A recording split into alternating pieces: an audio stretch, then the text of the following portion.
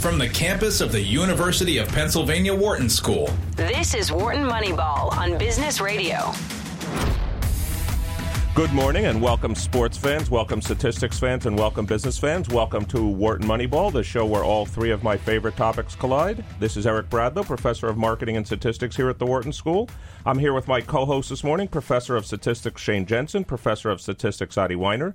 Some combination of the three of us and Cade Massey here every Wednesday morning live, 8 to 10 a.m. Eastern, here on Business Radio, Sirius XM 132.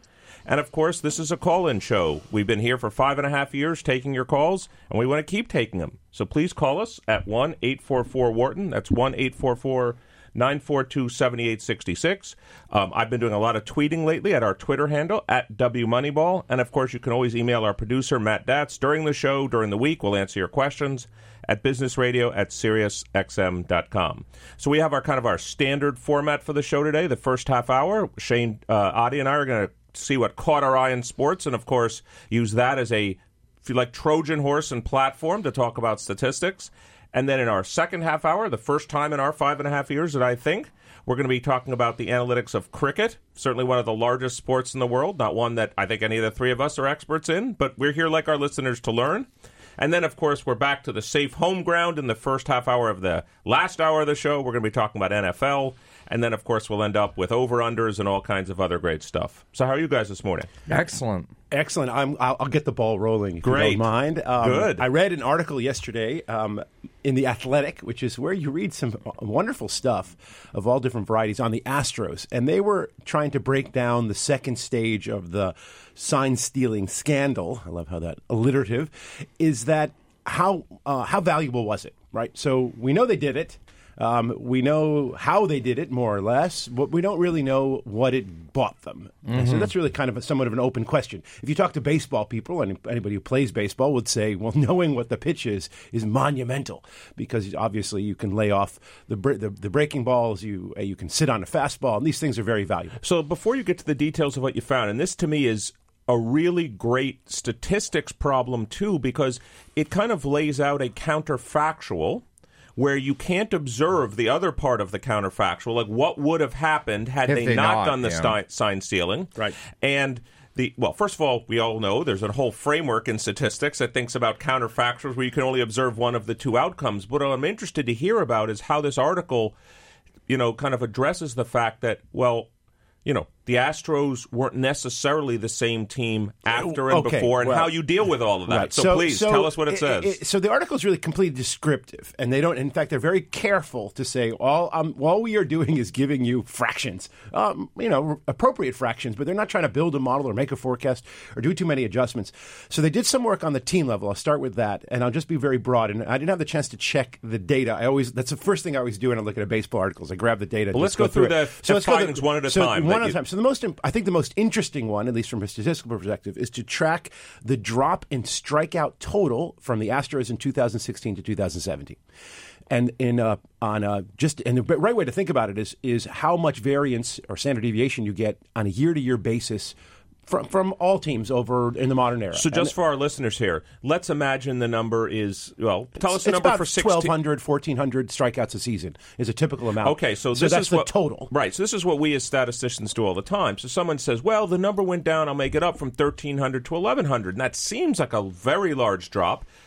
Oh, that is, by the way. No, I know it would be. Yeah. But if someone told you the standard deviation was 400 versus 75, that's a totally different ballgame. Right. So what we do in statistics is we like to scale a difference by a standard deviation and create what we call a Z-score. And Z-scores are great because they're integers, and a Z-score bigger than 2 is sort of dramatic. And most of them are between -2 and +2, typically. Mm-hmm. And that's obviously you have to believe a certain empirical rule, we call it, and those don't always follow, and those are obviously wrenches in the system. But so the standard deviation, as they reported it, was around 60, 65. So just to be clear. So that's the year-to-year variation. Standard deviation from team to team in their total strikeouts. Yes. Excluding strikeouts. Well, year-to-year variation for a particular team or year-to-year variation across teams? No. A given team. A given team can vary from year to year. Yep. Assuming the same personnel or...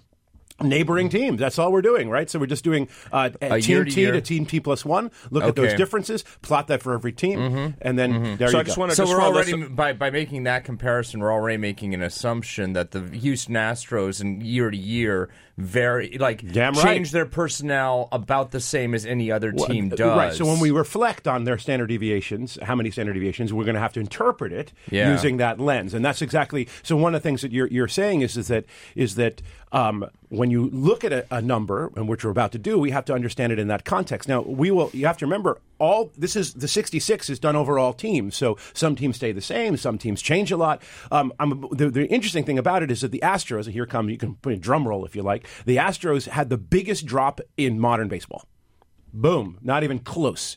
They dropped by over 350 strikeouts in one season to the next. Wow. Now, so they obviously changed personnel, but they're not the only teams that ever changed personnel or have things over their history. And so this is to be that distant. Now, just the simple thing to do is take the 350 divided by 66 or so, and that's 5 to 6 standard deviations. Which is like never. And it even under wildly non-normal distributions, you still don't get out there very often. So this is like, grade A evidence that this is something I think remarkable. Also for the layperson can also say, you don't have to be a statistician to say how many baseball seasons there's been, how many differences there's been in the modern era. There's been thousands and thousands of such seasons, and this is the most extreme. Which, by the way, that's another way that people, if you don't want to make distributional assumptions, people tend to norm these things, which is just compute an empirical distribution, see the percentile that this fell on. In this case, it's not only depends on what you call it, the largest difference, but it would be great to see the entire distribution. Because my guess is it might be the largest exceedance or drop by 2 or 3 standard deviations. It is. And we another thing I'd be curious about, I don't know if the article touched upon it, is, the Red Sox have also been, at least embroiled in this. Just guess who's number 2? Is it really the number 2 drop? Yes. That's funny. So it's interesting. Nothing like the Astros. And of course, we don't know the timing. And one thing that makes it kind of complicated. Did they start at 17, 18? Yeah. And so just they broke it down by home and away.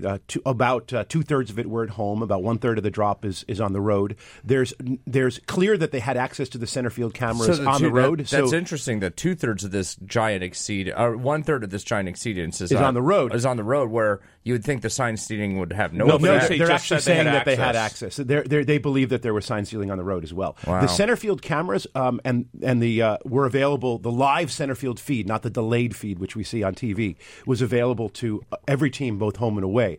It's not. I don't believe they were using the garbage can trick anywhere other than home. Can I just try to? As you guys know, I'm an effect size person. So let's try to. I like to do this envelope math all the time. So how many strikeouts did it drop? Like 300, you said? 350. 350. So. 2 per game. Okay. Well, that's where I'm going with this. Yeah. So that's 2 less strikeouts per game. Yeah, it's a little bit more than I think they were. It's like about over 2.5. Yeah, 2.5. 9 to 6.5. Okay. So let's now think about the impact that could have, for example, on the runs scored. Because, batting average on ball in play. You could look at these are now balls in play. Obviously, they're not strikeouts. Yeah, they're not necessarily. They're still potentially outs. So you'd want to kind of look at what their other outcomes are. I mean, if all this was doing was translating. I mean, one type of out to another. A strikeout to a ground out. It's not going to necessarily have any impact on runs. One would guess. Of course, they don't have a commensurate and increase in ground outs. I would also think that you only get, just back to norming this. There's 27 outs in a game. So this means that, if it's 2 less strikeouts per game, that seems to me to be a massive potential It's massive. It's actually more than that. It's 2.5 strikeouts, whatever it is. It's really a lot. Now, so it's not fair to just rag on them, although they do deserve it. They kind of go through every player, and if they count, one way to measure not every player seemed to have used this. And the way they guess that is by how many times the garbage can was banged during their at-bats, because they can count that. And listen, and their fans have done this. It's amazing. Of course. It's in the legions of interested parties. So the players that have the biggest decline seem to have also the largest number of trash can bangs. So that kind of correlates along with it. But now the counter evidence is, of course, that the Astros actually hit the cover off the ball on the road, much more so than they did at home. So the argument would be, if they're getting all this advantage at home, why do they do so much better on the road? The counter argument to that is that everybody seemed to have done terribly in Minute Maid Park. Everything was suppressed there, and so their competitors. But that's atypical for Minute Maid Park, right? It's not historically. It's not a park historically, that but has. in that season, this was a bad. A lot of that has to do with ball distribution. I mean, now that we're starting to understand the balls, I would guess that the parks get big batches of balls. They sit on them, and there's huge variation in the ball seam heights and the qualities How of much the ball. variation would of this crazy kind of change year to year would that explain? I'm not sure, but I'm just throwing out hypotheses. Well, let me ask you another related question from an analytics perspective, which is, so obviously every team in baseball is using analytics today, okay? So now you've got a change for the Houston Astros where they're striking out less than historically. Teams can obviously measure this during the season. I didn't say they knew they were cheating at the time, but they're observing this. You could also imagine, therefore, there'd be another benefit to the Astros of teams pitching them differently because guys aren't striking out. You know, I'll make it up. Breaking pitches don't seem to be as effective against the Astros. They lay off them. That's basically I'm saying. Yeah. But you can measure. That's my point. So this is why this is a very difficult. I know you weren't saying they were coming up. This article was a causal story, but even knowing you're probably measuring as what I would call the first order effect. There may be second order effects that are not that tiny. Like if you knew you couldn't throw a breaking ball to somebody out of the zone because they're not going to swing at it. That, to me, that's the big advantage of a pitcher. Sure. And so now if that's gone, and the other side actually, analytics in some sense exacerbates this problem because other teams can now measure that the Astros aren't swinging at balls out of the zone. We would need to confirm that teams kind of realized this was happening that's my question. while it was happening. Right. I mean, I agree. retrospectively, obviously, it does look like an unprecedented kind of change in strikeout rates. Whether they would have kind of noticed that. I would think they would have to. During the season. They we this. could easily talk to somebody from one opposing pitching coaches or whatever, saying like, "Did you guys realize something was happening with the Astros? Were you actually kind of advising your pitchers differently for the Astros versus other teams?" Yeah. So anything else, just to wrap up this topic? Anything else in that article that was interesting? This is obviously it goes on and on. Actually, I mean, they have lots of more data. They don't ever try to tell a story that is as you said, causal. They don't try to build a model. In fact, they're one of the things that they don't do is, I'm not sure their denominators are right. You really should figure out, of your 27 outs, what fraction are strikeouts. Maybe that's the right way to do it. Mm-hmm. One of the things that really often throws a wrench in proper statistical analysis, you play more. Winning teams play substantially more innings on the road. Why do they do that? Because when they're home, they only bat 8 times, right? And that actually can make that's big already difference. 10. And the games that you're ahead, that can make a substantial differences on these are all on strikeout totals, not these strikeout are on totals. rates. No, they also looked at rates as well, but I'm not sure how did they figure out rates? Is there a total number of at bats that resulted in strikeouts, or was it outs? I think they did a cautious and good job, but it's really just percentages, and you really have to dig in deeper. So let me use that to transition to, but it's baseball still. Let me use that to transition to a topic we've talked about many times. In fact, probably every show that we have here on Wharton Moneyball, we obviously have to talk about regression to the mean. Mm-hmm. It's one of those effects that happens over and over again. So I have two questions for you about the baseball projections, given records in 2019 and the projected now in 2020. I'm right now remembering what I projected last week for the Dodgers, and I'm wondering whether I did the right thing. But I have some new points here.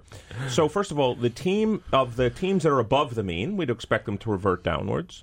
The team with the largest predicted drop is the Astros. Now, my question to you, do you think that's just whoever's setting this over-under line, obviously doing some analysis, or do you think it's like, well, the Astros really weren't 107 wins because they cheated. There were really 102 wins, and therefore, I'm not, because right now they're reverting back 10 wins. The over-under is 97. If you believe that 107 is a mixture of true strength plus cheating, then plus luck. I understand, cheating plus luck. Then you'd have to actually, and of course they lost Garrett Cole. Plus plus their best GM, pitcher, their manager, plus their GM, plus their manager. That team has basically been burned to the ground. Well, I'm actually surprised it's at 97. What do you think, Shane? It sounds like you're arguing that at 97 is too high. It's 97 and a half. I mean, I guess I'm just arguing that I would certainly drop them at least like 10 runs just because their organization's been completely overhauled, especially their manager and general manager. Well, let me ask you two questions. And they lost their best pitcher. So just help our listeners here understand. Obviously, like a team getting worse is one reason you would regress them back. But maybe some of our listeners want to understand the idea of, let's call it differential shrinkage. Why would one team get shrunken back towards the mean more than the other? Now, of course, one reason would be if actually the more extreme you are, the more you're likely just by statistical regression. Like if you're a 105-win team versus a 95-win team, all else equal, the 105 you would regress back more because there's some component of randomness more So possibly. basically, one way to very simply figure this out is you take how far you are above the mean in standard deviations, and then you just regress down proportionally to the correlation. And that is exactly what happens. So if the Astros are a good 2 standard deviations above average, but that, of course, they're a great team. So just without any change at all, you would probably regress them. I think it's around 0.6 is the year-to-year variation. 6 or 7, yeah. So that would suggest that they would get about 93, 90, something like that wins. So, 107 is probably 3 standard deviations or 2.5. So that probably 97 might not be that far from the standard regression to the mean kind of overall year-to-year calculus without even looking at the team variation. I think the reason why, but I would say they're not doing regression to the mean. This forecast, most of the forecasts have way too much dispersion than regression to the mean suggests. If you had to ask me what the largest forecast for a team would be, I'd probably say about 95, 96 wins in the entire majors. Yeah, certainly if you would never go above 100. Right, and so the Dodgers people are predicting over 100. They're predicting the Astros near the 100. They're predicting the Yankees over 100. This betting line, this is the Vegas betting lines. Only have the Yankees projected over 100. Only the Yankees. Only the Yankees. But let me just tell you. Let me go to the opposite side. I was surprised to see this at the bottom end. There are 2 teams near the bottom that are regressing away from the mean. Now that was interesting to me. So the Mariners are predicted the over-under was less wins than they had last year, and they had 68 wins last year. They must know something. And the Giants, now here's the one that's the most shocking. The Giants had 77 wins last year, and the over-under 70.5. So I was just asking you, just what would make, except for, maybe personnel changes. It would have to be, right? So personnel, and I mean, in the case of the Giants, did the entire NL West, except for the Dodgers, go down in the projections? Because it could be that they are actually like, well, doing some sort of if we're doing the simulation Dodgers up at about 100 wins, you got to take it from somewhere else. Exactly. All right, well, this is Wharton Moneyball. This is Eric Bradlow, Professor of Marketing and Statistics. I'm here with my co-host this morning, Professor of Statistics Shane Jensen and Professor of Statistics Adi Weiner. Some combination of the three of us and Cade Massey are here every Wednesday morning live, 8 to 10 a.m. Eastern, here on Sirius XM 132. You can join the conversation at 1-844-WHARTON. That's 1-844-942-7866. Guys, there's also something very interesting happening in the NBA, but I didn't, until our producer Matt Datz put it on our rundown sheet. I knew it was extreme, but I didn't realize it was as extreme as it was extreme. We have this season, if you use point differential as a measure of team strength, it's not a bad measure. I understand it can vary. Good. It's not a bad measure. We have the greatest team in the history of the NBA this season. The greatest team in the history of the NBA. Right now, the Milwaukee Bucks. Let me finish. The Milwaukee Bucks have through 52 games, it's not the whole season, but through 52 games, have the highest average point differential of any team in the history of the NBA. According to our notes here, there are only 4 teams that have ever had a plus 12, more than 12-point differential. They're at 12.481. The other teams are, and you'll recognize some of these teams. One is the 71-72 Lakers. That was Wilt Chamberlain, Oscar Robertson, Jerry West. That was a team. I think had a 33-game winning streak. I think they have the longest winning streak in the history of the NBA. The next team is the 1970-1971 Bucks, which was also one of these historically great teams, and the other is, not surprisingly, the 95-96 Bulls. All of those teams went on to win the NBA title. By the way, notice the 5-year great Golden State dynasty. Notice I didn't list any of them. notice, except... No, I feel like I remember having a conversation a couple of years ago about Golden State's point differdifferential. Sort of halfway it wasn't through the season that high. being... I'm not saying it wasn't high. No. I mean, obviously... Again, maybe I'm exact... Because, look, maybe 12.45, 8.481 is not that different than 11.6 or 11.7. All I'm commenting on is this Bucks team seems to be flying under the radar. You know, they have the highest point. Now, part of it could be there could be greater dispersion this year. As a matter of fact, I've talked to you guys about this. So let's get your thoughts on this. Remember, I've told you, I've never seen a distribution like this. There are roughly 13 NBA teams with a 600 or above winning percentage, 13 with a 400 or less, and almost nobody, like 4 or 5 teams between 400 and 600. So most people expect to see, a normal distribution, like a bell shape.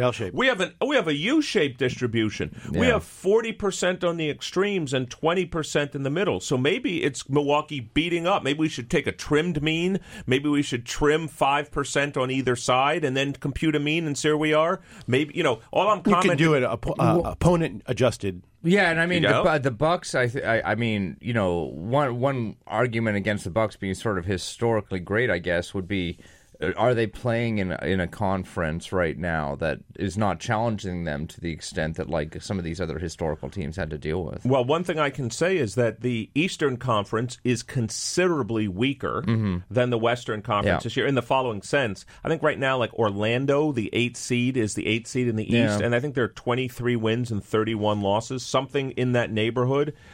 In the West, every team that's potentially making the playoffs is well over 500. So I think, yes, the East is a worse conference. I just thought, for a team that has the highest point differential in the history of the NBA, and also it wouldn't be shocking to me if they end up near 70 wins. I mean, they're on a pace. They're on a pretty historic pace right now. I think their record, they're 46-7. Yeah. So could they go 24-5 the rest of the season? Tell me how many times they play good teams, really good teams. Well, that I don't know. That's what it comes down to. Yeah, I don't know what their schedule. Look at their losses. I mean, who did they lose to? I know they lost to the Sixers. I watched that game, and it wasn't even close. I mean, obviously, basketball seasonal basketball games can look very odd. And I'm not so impressed by differential statistics, particularly because you point out there's so many really awful teams to beat up on, and also when you have big leads, it's garbage, and that's a feature of basketball. But again, a lot of people will be saying this is great. It's good statistical discussion because a lot of people say, yeah, but that's been true every year. Yeah. That's true. There's always been garbage time. There's always bad teams in the NBA. Now, maybe there's more bad teams this year, more than ever. And that could lead to it. And the fact that this kind of U-shaped distribution, we've got either very, very good teams or very, very bad teams, is that something that's kind of historically unprecedented? Yes, it's unprecedented. I've been looking. I've actually gone back and looked at this. Is it kind of? I mean, sometimes you just get historically unprecedented stuff by kind of like happenstance, or do you think there's something systematically in the way basketball, has there been kind of a sea change in the way basketball teams are run that suggest, so one thing one could argue is that basically everybody's kind of bought into the process. And so if you're kind of a middling, people have sort of seen that there's no point to being a middling team in basketball. They've realized that. And you either have successfully reloaded or you are currently trying to reload, and that's going to put you in one part of this distribution. Speaking of that, one thing, but I think one thing about that, which I agree with, is of course we also have kind of player power has increased. And so now, we have these super teams that are being created basically by the players who are saying, let's all play together. So, I think that in conjunction with the Sixers showing the NBA, if you tank enough, you can get, Joel Embiid, you can get Ben Simmons. All right. You can. Let me just, while we're on Joel Embiid and Ben Simmons, there's a statistical oddity with the Sixers this year, which is talk about maybe historic. The differential, or the comparison, if you will, between their home record and their away record is monumental. They are, I believe they're 20-2. 25-2. 25-2. 25-2. Which means they've won a grand total of... They're 9-19 on the road. 9-19? They're 9-19 on the road. That's unbelievable. So essentially, they're a not even a 400 team. No. On the road, and they're essentially an 800 or 900. They're the best team in the NBA at home. Right. And just to give you a comparison for our fans here, I'll give you another team that happens to be 9-19 on the road. It is the Charlotte Hornets, who are 17-36. Is the Charlotte Hornets overall which is record? about the right. Yeah. Right. So which would be can somebody in this room, in the world, explain this? A hypothesis. Any reasonable. Is it random variation? Those locker rooms very comfy. So let's just know. toss that. Yeah. No, and just as a background, teams tend to win 57-58% of their games at home. That is the historic background. But we're looking at a hugely practically significant difference. This is something to think about. Have people broken it down to because that's obviously like kind of a team level statistic. Have people broken it down to the individual? Like, are there particular Are all the players kind of uniformly playing so much better at home versus the road? Or, So I'll tell you what the stat I've seen on this is that one of the statistics people use is offensive points per 100 possessions, and the Sixers at home and defensive, of course. The Sixers are a top 5 offense and defense at home. That's not surprising. They're actually an extremely good defense at home. This is I think they're number one defense. They are. They're number one defensively, and I think offensively they're good, but not great. But on the road, not so much. They're not as good defensively. And so are they just lazy? I mean, is it because defense in basketball, I'm not an expert, but it seems to me that a large portion of defense is how hard you try. And this is one of the reasons why playoff basketball is so much different than seasonal basketball. So here's another possibility. I mean, that's tiring. that Matt put up on the screen, which is also the Sixers have had a massive number of injuries this year.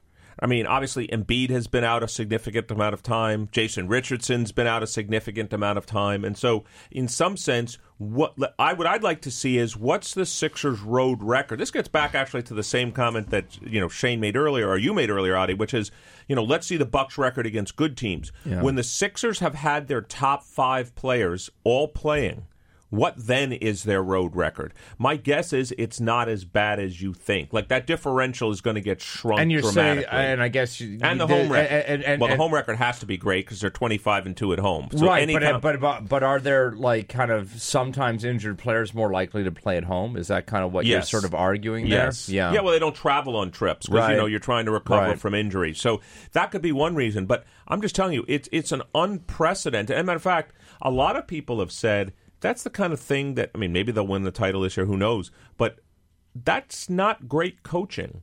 Like, why is the team 25-2 at home and 9-19 on the road? That's unacceptable. Yeah, I mean, it certainly does not. It's not a good, a favorable indication of consistency. Well, let me ask you a question. Do you think there's any bleed over to the playoffs? Meaning the following: do you think, like, how much? If you had to predict the Sixers in a playoff game, how much would you shift? And obviously they're playing the same team. How much would you shift the point spread? Is home field advantage in general more or less dramatic in the playoffs versus regular season? I think it's more. I mean, that's at least it seems to be in the last finals that we've watched, where there's been a lot of winning at home, a lot of losing on the road. If you're taking the last finals as your No. sample size here, look at you'd slaughter somebody for doing that. No, but this I'm going to be quite frank. The only serious basketball I watch is the playoffs. Right. So, the only things I know. No, and I mean, I didn't ask that question to be rhetorical. I also don't know. Let me ask the question in a slightly different way. Yeah. Given their road record, regardless of where they end up seeded-wise, right now they're the 5th seed in the East, but maybe they'll move up. Who knows? Would you favor them in any road playoff game?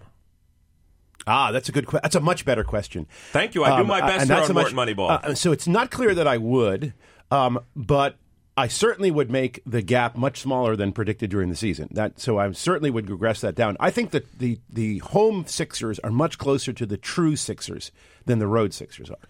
Well, that's an interesting theory because they're a over 900 team at home. That's right. And they're below a 400 team on the road. So their truth is probably somewhere around. Someone would say they're the middle. I don't believe 600 or 650 I is think probably they're better. That's a 50-something win team. You think they're better than that? I think they're better than that because I think that the home is what you would see during the playoffs.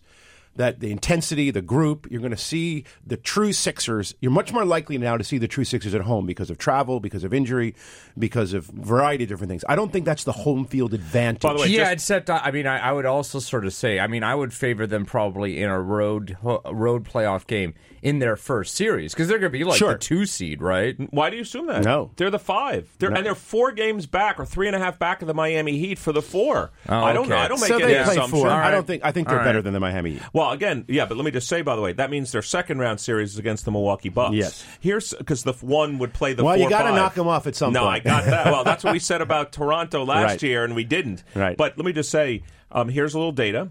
So from 1998 to 2008, at least. This is kind of old, unless it meant to be 2018.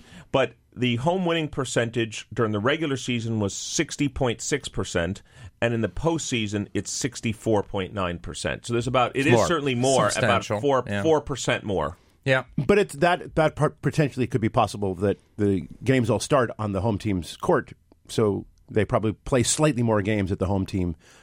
And the home team is better. There's one team that's always better in the playoffs, yes, and they probably play slightly more games at home. Just throwing that out as a hypothesis. Mm-hmm. That's true, too. Sure. That is definitely true, too.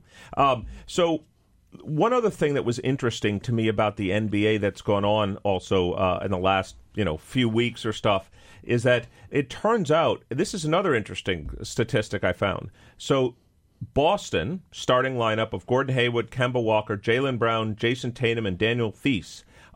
Apparently, they're the best starting 5 in the NBA by plus-minus rating, and also by, when they look at the 5-man starting lineups in the NBA.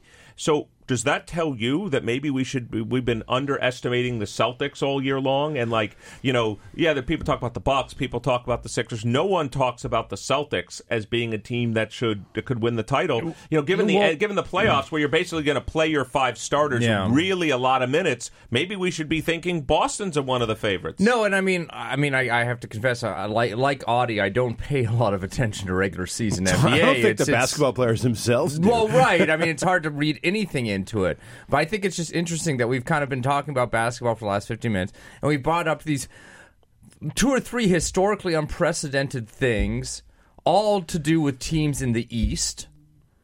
And do any of us think a team from the East is actually going to win the championship? The Bucks certainly could. I think the Bucks could. But I just kind of feel like, should we be paying more attention to Philly? Should we be paying more attention to Boston? We've paid, no attention to the teams we actually think are dominant in the league right now, which are out west. Oh, well, I was walking in here this morning. I was talking to our associate producer and sound engineer, Dion Simpkins, and I said, the more I'm looking at this looks like a Lakers year. Yeah. I'm looking at, it looks like LeBron. They've got LeBron James. Well, not just LeBron James, but they've got Anthony Davis. Yeah, all of a sudden, I've watched a lot of the Laker games this year, and, it looks like when he wants to, it's still what we always call in our family playoff Rondo. When Rondo decides when Rajon Rondo decides he wants to play, he's like a top 5 point guard in the NBA, and so, you're going to have Rondo in the playoffs playing hard. No, I like the Lakers makeup entirely. Yeah, exactly. I even have a more simplistic view. Is I have watched many times LeBron James win or almost win the championship with a bunch of nobodies and with him. Really, he's got players, and now he definitely does not have a bunch of nobodies with him. The other thing I noticed also, this is the other reason I'm bullish on the Lakers, and this is why, to me, he's one of the great stars of all times. He would be happy in a game. And you can't say this. I don't think the same would have been true about Michael Jordan. I don't think the same would have been true about Kobe Bryant.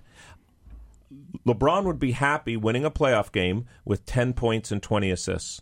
Matter of fact, I think he'd be happier with 10 points and 20 assists than 30 points and 5 assists. If he only scores 10 points and they still win the game, that's a good sign for that team just in general, right? No, but I just think he would rather have 20 assists in a game than 30 points plus in a game. Well, and that's rare for a superstar. Assists are the scale of assist is about a half because assist usually is 2 points. So that's a lot of assists. Yeah. Well, he's leading the league in assists. He's leading the league in assists. Right. Well, but I think your point is he's happy to kind of be not the big shooter every time or whatever, Absolutely. Well, this has been the first quarter of Wharton Moneyball. We've talked a lot about the MLB. Thanks to Adi for bringing up some really interesting data on the Astros. We've talked a lot about some real large exceedances in the NBA. So we've got 3 quarters to go. Stay with us and join us after the break.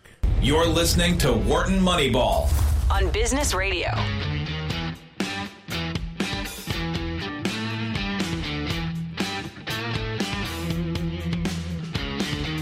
Welcome back to Wharton Moneyball, the show where sports, statistics, and business collide. This is Eric Bradlow, professor of marketing and statistics, and I'm here this morning with my co-hosts, professor of statistics Shane Jensen, professor of statistics Adi Weiner. Some combination of the three of us and Cade Massey are here every Wednesday morning live, 8 to 10 a.m. Eastern, here on Sirius XM 132. Guys, I've always said one of the great things about doing Wharton Moneyball is not just interviewing interesting guests, but of course we're in the learning business. That's what we as professors do. I will not claim to be an expert on cricket, but I will claim the following. After this interview, I think we're all going to know a little bit more and also a little bit more about the analytics of it. So we're fortunate to have Tim Wigmore on the show. Besides a listener of the show, Tim is currently a staff writer for the Daily Telegraph. He also contributes to The Economist, 538, ESPN Crick Info, The New York Times, The New Statesman.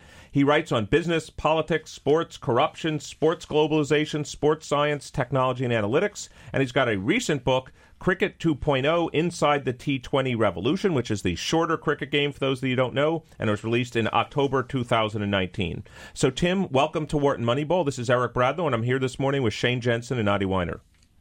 Hi, thanks for that very kind introduction. Well, it sounds to me like you're sitting at the center of cricket, obviously one of the world's largest sports. So, since I assume many of our listeners here on Wharton Moneyball are similar to myself and Shane and Adi, maybe they're not experts on cricket. So could you give us the 30-second kind of version of how does the game work? And then we'll start diving into the analytics, the value of different types of players, etc. Yeah, well, a fun way to start is the first ever international sports fixture in any sport was actually the USA v Canada in 1844.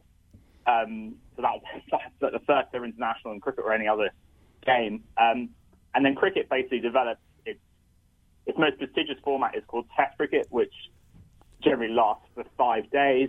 This was born back in 1877, and this is kind of the number one most the traditional and most respected format. You have one-day cricket then introduced in the sort of 1960s, 1970s, and in 2003 you had T20, which only lasts for about 3 hours, so it's actually shorter than baseball, which is a kind of a paradigm. Oh, you're really hurting us with that 3 hour. And by the way, saying something shorter than baseball is not that impressive, but please keep going. Baseball used to be 2.5 hours. My record. Well, Tim, let's hear about a little bit about the. I was even going to get to this about how the game works.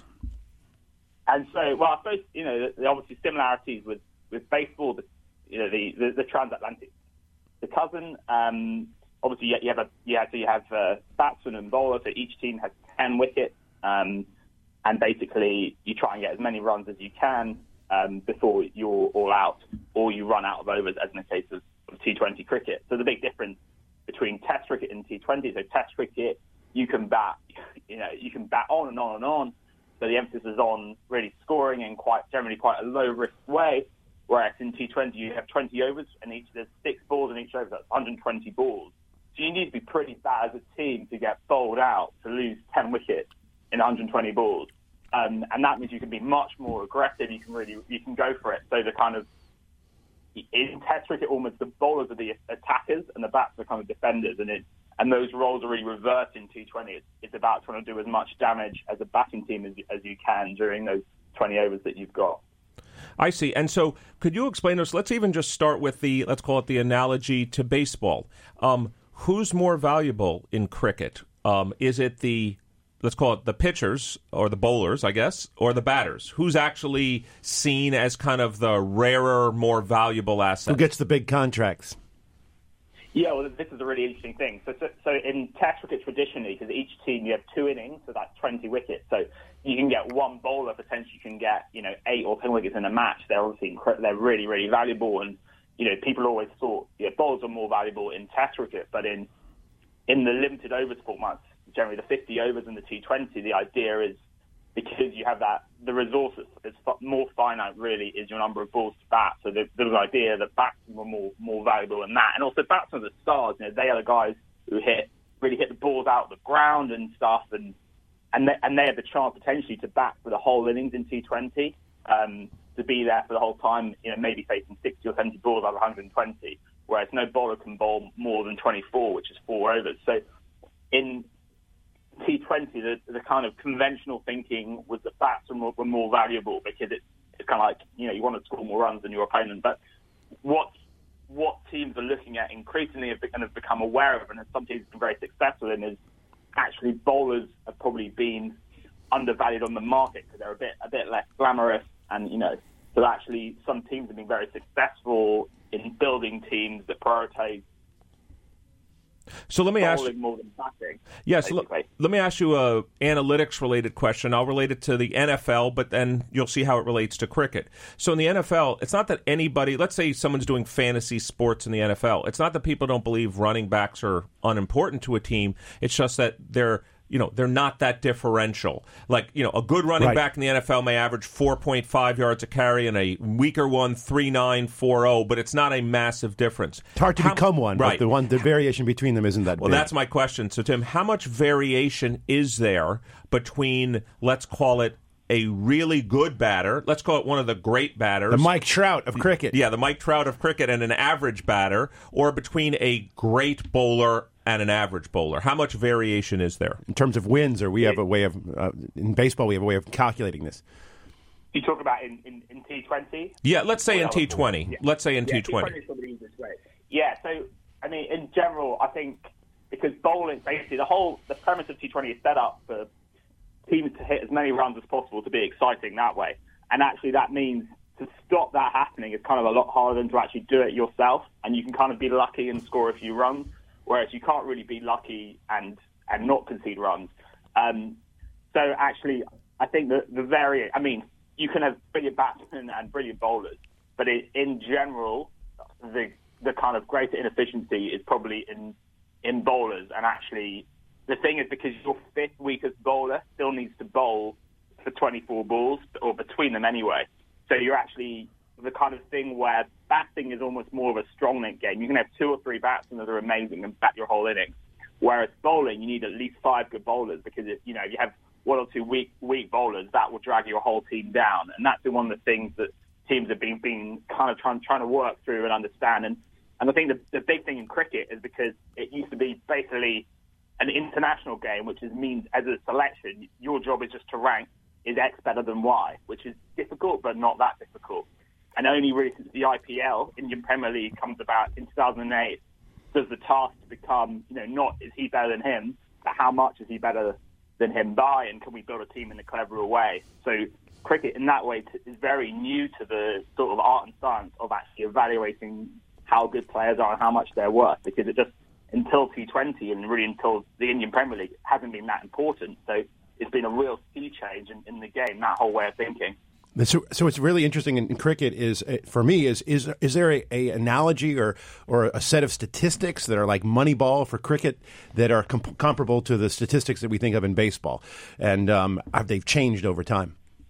Yeah, so this is one of the biggest shifts really. So traditionally in Test cricket, about a batsman, how good they are, they have a batting average, which is how many runs that they get for every time they're out. And that is, the barometer of how good someone is. That's very, very effective in Test cricket. But the thing is, in T20, because you have the balls being so finite, so one of the things that comes about is average is not everything anymore. You have an also average called a different statistic called strike rate, and that is measuring how many runs someone gets out of every 100 balls. So that is about how fast they score, not how many they score. And what you're seeing is teams of traditionally in T20 of initially they valued average, because it's a really big number, a little bit too highly, and didn't think about the strike rate as much. Because actually, as I said, it's difficult to lose all your wickets in 20 overs. You might have a load of guys who only average in the 20s. It doesn't sound great, but if you have a lot of them who do that and they have a high strike rate, you can probably get more runs than teams with higher average who don't score as quickly. And there was a very famous game in the last World Cup in 2016, India and the West Indies. And India had a strategy about kind of scoring and protecting wickets, and they scored 190 for 2. So they lost 2 wickets from 20 overs, which sounds like a great score, but they basically valued their wickets too highly because they didn't want to get out, and they kind of valued their wickets too highly. And West Indies have an approach that's more about strike rate than average, and they sail past that total, playing a different brand of cricket. And you see one of the interesting parallels: the West Indies, who are the 2-time champions, won 2 of the last 3 World Cups in T20. Their philosophy of batting is essentially based on hitting as many sixes as possible. So you get 6 runs for hitting it out of the ground without it bouncing, and you get 4 if it bounces, and you get 1, 2, or 3 if it and you have to run between the wicket. So there's like an OBP, there's like an OPS, there's like a weighted and there seems to be kind of like what you're kind of illustrating is that this new kind of format has really kind of changed like the style of batting as well. Like you kind of this kind of swing for the fences kind of style where you actually get it out of the grounds is that much more valuable per unit like opportunity than maybe a more kind of risk adverse, like you're not as likely to get out, but you also aren't as likely to score as many runs hitting it on the ground. Yeah, exactly. And actually, in our book, we explore already the parallels between West Indies in T20 and the Houston Rockets in the NBA. And in both cases, those philosophies are really based on trying to be as efficient as possible when they score. So the West Indies, so the idea of the conventional wisdom was in T20 you need to score off every single ball, which is true to a large degree. But what the West Indies realise is that maybe if we try and go for it more, we'll let a few more balls go that don't. We'll basically go for it and miss a few times. There won't be any runs scored, which sounds inefficient. But they were like, well, if we can get 2 sixes and over, that's 12 runs, which is very good. And then so in that classic match, the semi-final, you had India basically scored off almost every ball. What's seen as kind of smart, was seen as smart, scoring lots of 1s and 2s and maximising every ball in that way. The West Indies had way more dot balls, which is where you don't score off a ball, but they scored way more sixes, and that was a real. Those two philosophies were very interesting, and the West Indies philosophy is, in general, I think, a more efficient philosophy, and that's why they've been so successful in T20. As we always say in the NBA, Tim, 3 is worth 50% more than 2. So we're here talking to Tim Wigmore. Tim is currently a staff writer for the Daily Telegraph. He also contributes to The Economist, 538, etc. He also has a new book out, Cricket 2.0, Inside the T20 Revolution. So, Tim, let me ask you, you mentioned a really interesting statistical difference of saying, is X better than Y, and how much better is player X than player Y? Could you give us a sense of how are players acquired in cricket, and like what is the economic value system? Like what kind of statistical modeling is used to kind of value players and how that's thought about? So the amazing thing about cricket, or the T20 leagues, is the Indian Premier League. It's, as far as I know, the only competition in the world that allocates players based on a pure auction system. So you have this amazing system where you have, because many of these teams are owned by Bollywood owners and some of the richest people in India. So they literally go into a room and they will bid for players. And this obviously gets incredibly competitive. And you basically had a load of Bollywood owners often trying to go after their favourite players and really being kind of it's a macho thing almost, and they bid against each other. So they pay way over the odds for some players. And you had in the very first season, 2008, Rajasthan Royals, who had the lowest budget team, so they couldn't afford to play this kind of game. And they actually won the tournament by just being a bit smarter and almost kind of holding back their egos. And they were smart in terms of you're only allowed 4 overseas players per team, and then lots of players, a lot of teams just sort of got all the best foreign players that they could. But obviously, you're allowed up to 8, but if you only pick 4, then that's a lot of money you're wasting on guys who you don't actually use. So what Rajasthan Royals did is they prioritised the 4 overseas players they actually wanted, and actually spent a lot more of their money on local players. And it turns out that most leagues, although there's so much emphasis on these exciting overseas players, most leagues are won by teams who have the best local homegrown players. It sounds like in cricket there's like you really need to use your entire, for lack of a better word, pitching staff almost in every game. And the bottom half of your ranking system, they matter enormously. You can't like in baseball, you particularly in the playoffs, you just overload your best pitchers and you almost have a different game. Well, yeah, so that's the thing, because in cricket, the way it works, you're allowed as many balls as you like, but each bowler can only bowl a maximum of 24 balls, which is 4 overs. So you need 5 people who can do that. And so you're going to get 1 or 2 that aren't good at that you'll leak a lot of runs in that time. So it's kind of not as exciting to get loads of good bowlers or loads of good batsmen, but it works better. So there's a team called Bangalore in the Indian Premier League, and they got many of the best bats in world cricket. I will name names, but you guys probably won't know them. But they were famous for basically picking all the best batting talent. But their bowling was terrible, and they haven't won the league yet, and they've become a bit of a joke because they just put all their eggs in the basket of batting, and it means their bowling is not good enough. And that's almost the kind of thinking you get if who you sign is dictated by the favourite players of the owners rather than who are actually the smartest picks. So, Tim, we only have about 2 minutes left. Let me just ask you a quick question. What do you see as the future of analytics in cricket?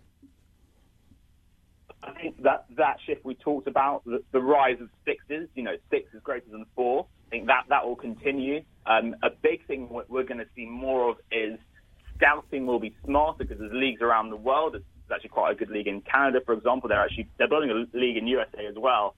In recent years, we've seen some really good players from Afghanistan, Nepal, and even a guy called Ali Khan, who's from Ohio. He's become a bit of a star in leagues like the Caribbean Premier League, the Bangladesh Premier League. He's done really well as well. So smart teams are actually looking and finding talent in unlikely spaces. I think that will be another big shift. And also this idea that batsmen used to value their wickets too highly because the traditional measure of how good a player was how much they average. And so there needs to be, and there is a process of kind of retraining batsmen to think out of that thinking, because if you average 40, which sounds very high, but you have quite a low strike rate, that can actually be less valuable to your team than if you average 30 and have a higher strike rate. So it's kind of almost training people out of the old cricket thinking, getting them into this new cricket thinking. That's the big challenge, and that revolution is ongoing. But it's very interesting to watch. Well, so, Tim, we'd like to thank you for joining us this morning on Wharton Moneyball. You certainly have educated us quite a bit about cricket. It's really interesting that just like 3 is greater than 2, 6 is greater than 4. And it's interesting that, as you're pointing out, Tim, there are many different styles to win, and we're going to see those competing styles, go against each other and think about, there'll be how much do you have to pay for certain players of a certain style. So, Tim, thank you again for joining us here on Wharton Moneyball. Thanks very much. And the book, if guys in America want to buy it, you can buy it on Amazon or whatever. It's called Cricket 2.0. And it's written in a way that should be accessible for people without knowledge of cricket. Please do have a look. Well, thank you. Thank you again for joining us. So, guys, we've gotten our education a little bit about cricket. It's interesting how there's kind of offensive and defensive styles. It's interesting how, in some sense, the design of the game, T20, has actually changed the game. I'd like to go see one of these. I'm sure there's one played in the Northeast. I'm absolutely sure there is. And I think it'll be interesting how teams stylistically try to score as many runs as they can, given the finite nature of the game. So this has been the first half of Wharton Moneyball. It's been a new dawn, new era for us, talking about cricket in addition to the MLB and the NBA. Of course, who knows what will happen in the second half of our show? There's only one way to find out. That's to stay with us after the break. Listening to Wharton Moneyball on Business Radio.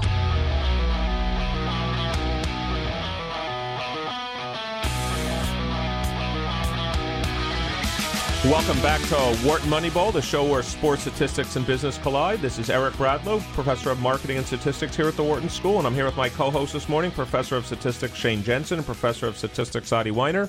We're here every Wednesday morning live, 8 to 10 a.m. Eastern, here on Sirius XM 132. You can join the conversation. We now actually, since unfortunately our 9 o'clock guest had to cancel due to an emergency, we have 1 hour of what caught our eye in sports and open call lines. Very easy to call in. call us at 1-844-WHARTON. That's 1-844-942-7866. We're happy to chat about any sport. We have some MLB plans for this hour. We have golf for this hour. We have some XFL for this hour. So lots of different topics to talk about. So, guys, here's something that caught my eye in sports. There was this potential proposed change to the MLB playoffs. I'm already grumbling, but that's just my personality. Let me first just quickly explain to our listeners. I'm with you, Change? Too. Baseball doesn't change. Yeah, so That's Shane Jensen, everybody. Well, let me explain. That was a nice, nice impression there. So let me first tell everybody, just to remind everybody, what our current MLB playoffs scenario is. There's 3 divisions in baseball in each conference. Those teams win their division; they make the playoffs. There's then 2 wild card teams, the next 2 teams with the best records that don't win their division. They play in a 1-game playoff, and then that means in each league you have 4 teams eventually that qualify for the next round. So it's 3 plus 2. The 2 play in a 1-team playoff, and then they go to what's called the division round, the championship round, then the World Series. So here's the proposed change. You would add 2 wild card teams to each division, to each conference. Or 3. Let's think about it. So it's now they're going to be 7. So no, there would be 4 wild. So it would be they'd be adding 2. They'd be adding 2. You're right. They're going from 2 wild card teams to 4. There's 3 divisions. So there are 3 it, division winners and 4 wild cards. Correct. And here's the way it would go: the top team in each league would get a bye. The top team, the one, just one, single one, okay. Yeah. The single one, which is huge. Correct. Mm-hmm. Then you have the 2, 3, and 4 teams, which are 2 of them are division winners. One's the top wild card team. Now, here's the strangest part of it. The team that's 2, let's rank them 1 to 7 in each league. 1 gets a bye. 2 gets to decide of 5, 6, and 7 who they play. They pick. Then, of course, 3 gets to pick of the 2 that are left. 4 actually plays whoever's remaining. It's a 3-game series with all of the games at the higher-seeded team. That's the proposal that's out there. The home team. It's like a series. It's like a baseball, your class. So they really want to favor the teams that are better. They want to favor the teams that are better and even give it an advantage, assuming the number 2 team can pick better.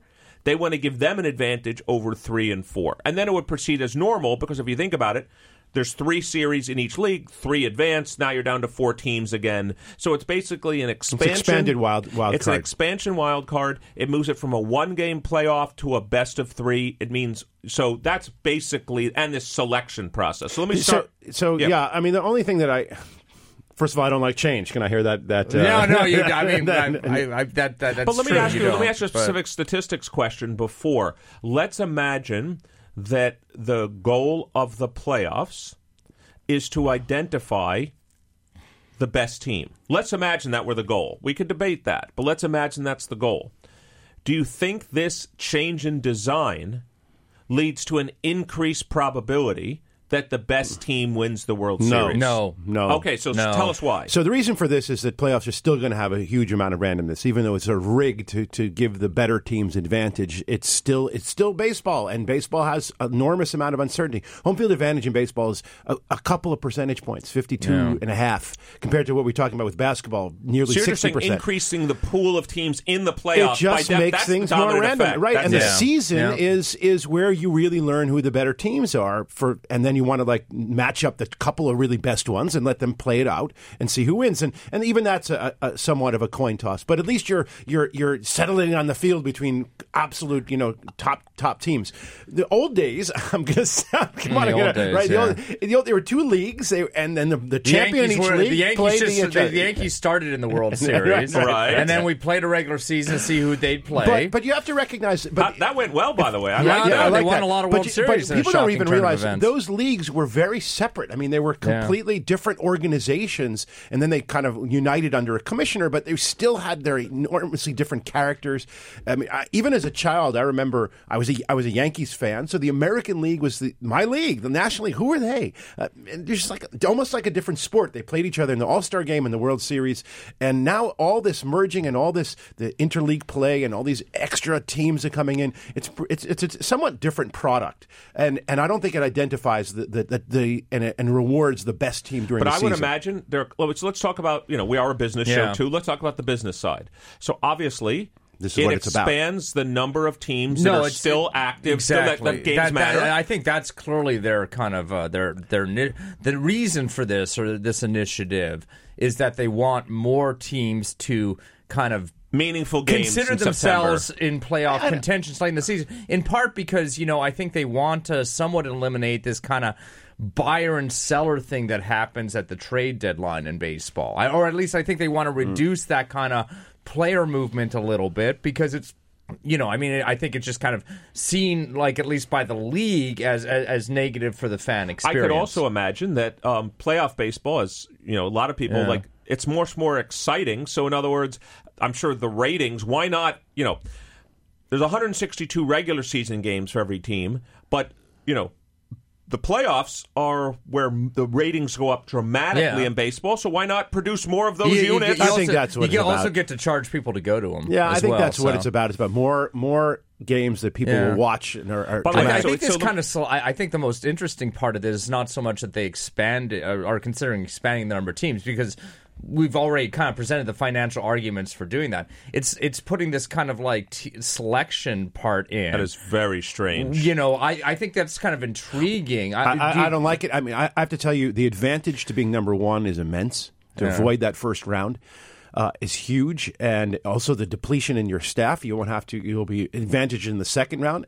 And I also don't like it because in the divisions in baseball, the interleague play, not interleague, but within your division, you play each other much more. So the Yankees are in very competitive with the Red Sox, the Rays, Orioles, whoever, and so their chance they of being play the one. twice as many games against each other. I mean, it's crazy. Back when we were in the old days, here we go again. They had a balanced schedule within the American National League. Everybody played each other the same number. That's not true anymore. This is actually, it's not fair. I hadn't thought about this, but it's actually from well, I mean, it's maybe this way now for the AL East, but you're right. In some sense, it's not fair given the large advantage this gives the one. It's a huge advantage of the one, and therefore the Yankees and Red Sox beat each other up. I kind of favor the current system where we do give a substantive advantage to the divisional. Yeah, that's fine. Division winners, in some sense, you can view the current system as,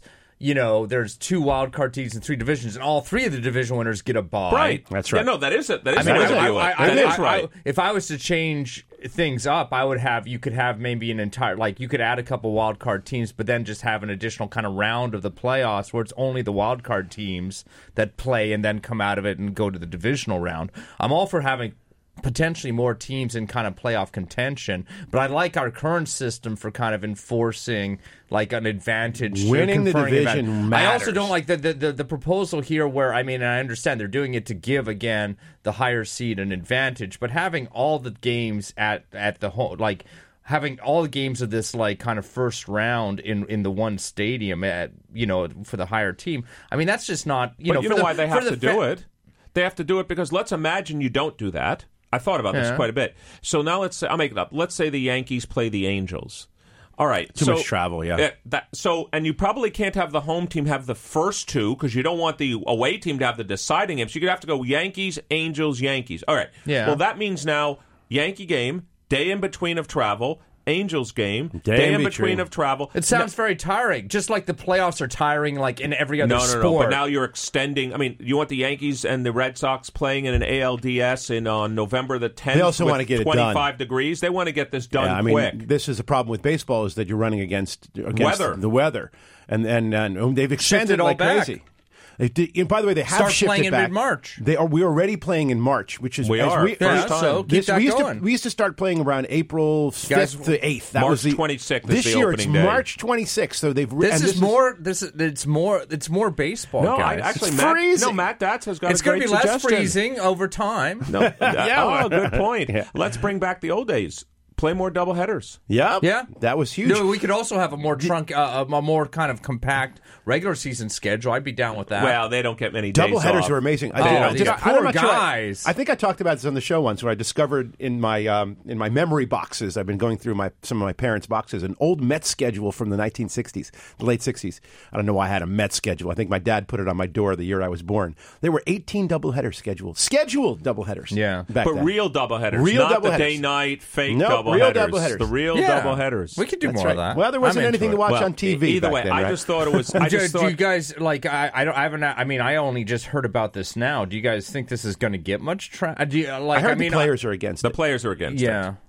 So no, no. I mean, what's more? Well, they here's have what to I think do. will happen. I think the reality is, though, they also like money.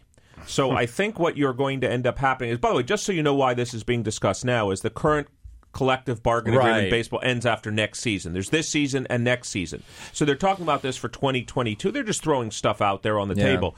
If you went to the players' union and said, let's take the Shane Jensen version, which is instead of 2 wild card teams, imagine there were 4. Yeah. They play in some 4-team playoff, and then only one emerges, like one emerges now from the 2. But it led to some increased piece of pie that would go to the players. Trust me, that will happen. As a matter of fact, this will happen if you And in say fact, to the NFL is kind of about basically that, considering too. the same sort of strategy for resolving its CBA differences. Is 18 weeks bigger with 2 chunk of the buys. pie, but you have more games, so Correct. bigger revenue. Yeah, absolutely. Yeah. I mean, there is a price by which, the stupidity of it will absolutely take over due to the economics of it. So either way, it'll be interesting to see. But right now, I don't see this version.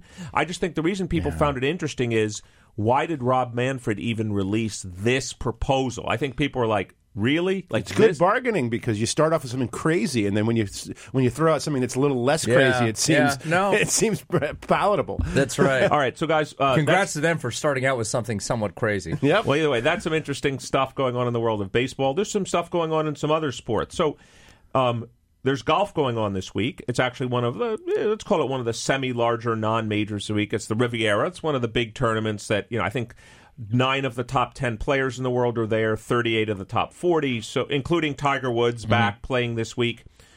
So this is a couple things I looked at. I wanted to look at, so something else happened this week in golf. So Rory McIlroy, Northern Irishman, is now back to number 1 player in the world. Replacing who? Brooks Koepka. Okay. Who, by the way, just so everyone knows, I think out of the last 8 majors or 9, Brooks Koepka has won 4 of them. Anybody guesses here? As you guys know, there's 4 majors a year. When did Rory McIlroy win his last major? And you guys have? And by the way, he has 4 of them, just so you know. He has 4 majors in total. Does anybody want to guess when he won his last one? Like 4 years ago, something like that? 6 years ago. Okay. So let me say why I wanted to bring this up. So first of all, it's clear that you don't have to win majors to be the number 1 ranked player in the world. Second, when people said, oh my God, Tiger Woods has gone years without winning a major. Well, Rory McIlroy is the number 1 player in the world, and he supposedly was the next generation great player. He hasn't won a major. As a matter of fact, he hasn't won a major since age 24. He has not won a major in 6 years. So he's only 30. He's 30. Which is young. But I'm just saying, he's not won a major in 6 years. The other thing it made me look at is, so I started to think about winning majors in golf, and here's... It's only 4 a year, is that right? Mm-hmm. What? How many? 4 a year. 4 a year. 4 a Okay. year. So it's like tennis. Like tennis, absolutely. Well, this is going to be my comparison. So I started to compare, now that Woods is at 15 majors, I started to compare Nicklaus versus Woods. And there was an interesting comparison. People don't know, Nicklaus has 18 majors in his career. Woods has 15. Those are the only 2 that anybody would consider the greatest golf players of all time. So you'll see why I'm doing this comparison in a second. So here are the 4 majors in golf. There's the Masters, of course, the U.S. Open, the British Open, and the PGA. Interestingly, Nicklaus has won all of them at least as many times as Tiger Woods has. So let me say why I'm saying this. Nicklaus has won 6 Masters, 4 U.S. Opens, 3 British, and 5 PGAs. Woods has won 5 Masters, 3 U.S. Opens, 3 British, and 4 PGAs. The reason it came to my mind to think about this is, first of all, it's hard to argue, at least in the great tournaments, Woods is better because he didn't win any of the 4 majors more times than Nicklaus did. But I contrast that now with tennis. So we have Nadal with Huge, 19. huge This bias, is what I'm saying.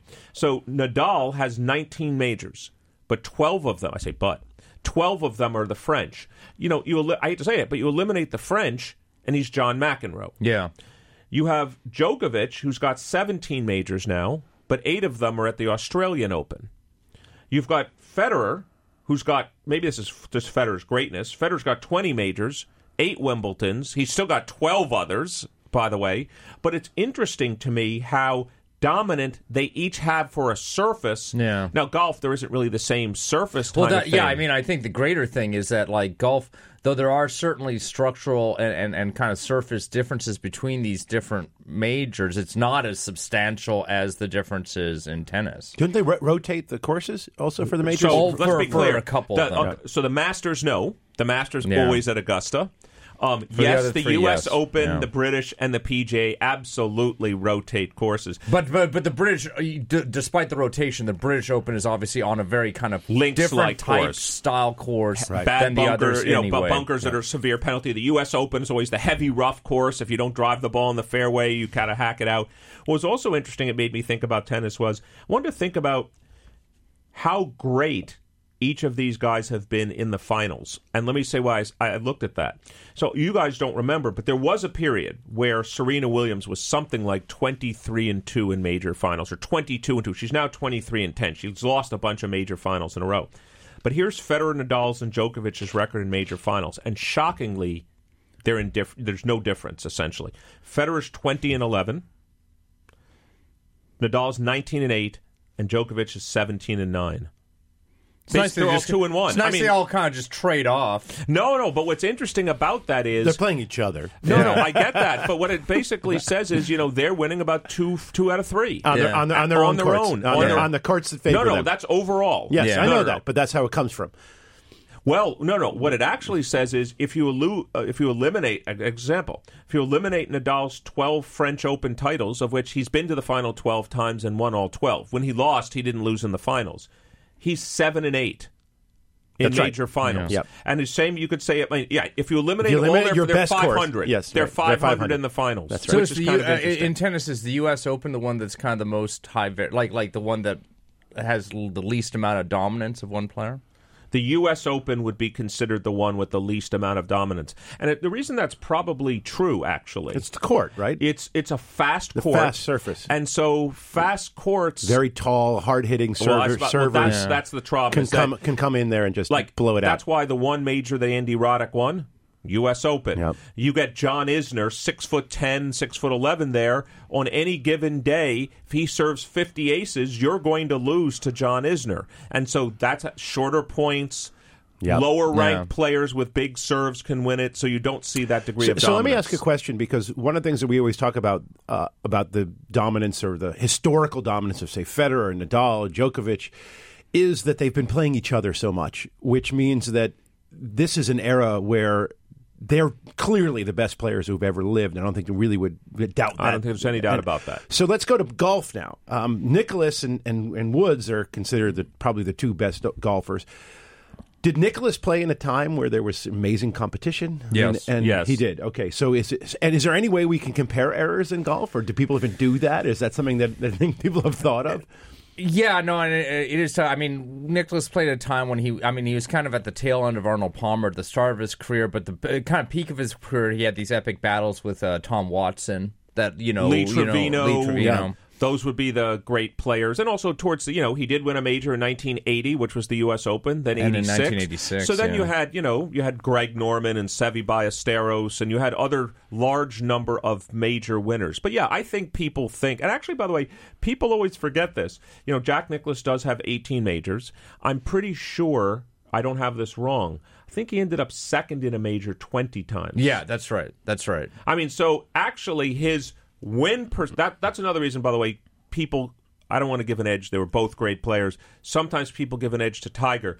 Tiger doesn't have 15 seconds in a major. And we've all seen Tiger's win percentage. Like when Tiger's leading going into the final round, he's like 54-2. Yeah. And, he never loses when he's ahead. And actually, it wasn't true for Nicklaus. But people have done eras in golf. But it's kind of like, do you fault it? Like again, if you had a quarterback that was like 4-4 in Super Bowls versus a quarterback that was 4-0 in Super Bowls, would you favor the one that was 4-4 in Super Bowls or 4-0? The one that's 4-4 I would favor as well. Right, to making it is an incredible achievement. But also, how about the field? I mean, so we know in golf that there's a lot of randomness, and that even the best players, even the top 5, 6, 7 are not collectively 50% likely to win a tournament. So how has the field changed? I mean, great question. So, and let's compare this to other sports, but I think that in basketball, for example, the field has gotten better. I mean, it's incredible talent. I mean, obviously the top is incredible, but it goes deep as well. How about golf? I mean, how's your 50th ranked player compared? I think if I had to guess, yesteryear. well, let's use our metric that we always use for golf or tennis. How many players would we have to go down to get to a 50% odds? Like you would take that group versus the field. I think there's no doubt there's greater depth in golf today than there was. I mean, people even compare that to the beginning of Tiger Woods' era, which was the late 90s. There was great competition then.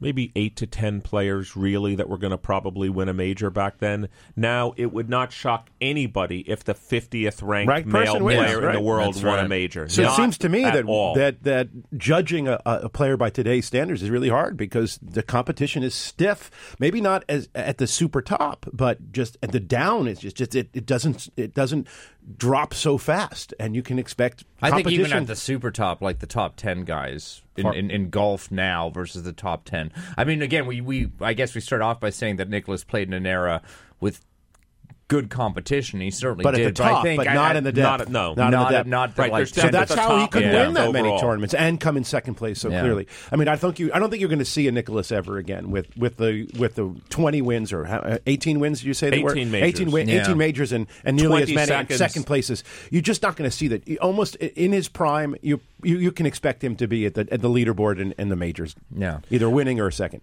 Well, guys, we also, maybe before we get to the XFL, we also still have, we talked about this a little bit last week, before we totally abandon and leave the NBA, we also have this other really interesting phenomenon going on in the NBA right now. You guys obviously know for years, we've always said 3 is worth 50% more than 2, and the team that has kind of, driven that home is the Houston Rockets, which takes more threes than any other team in the NBA.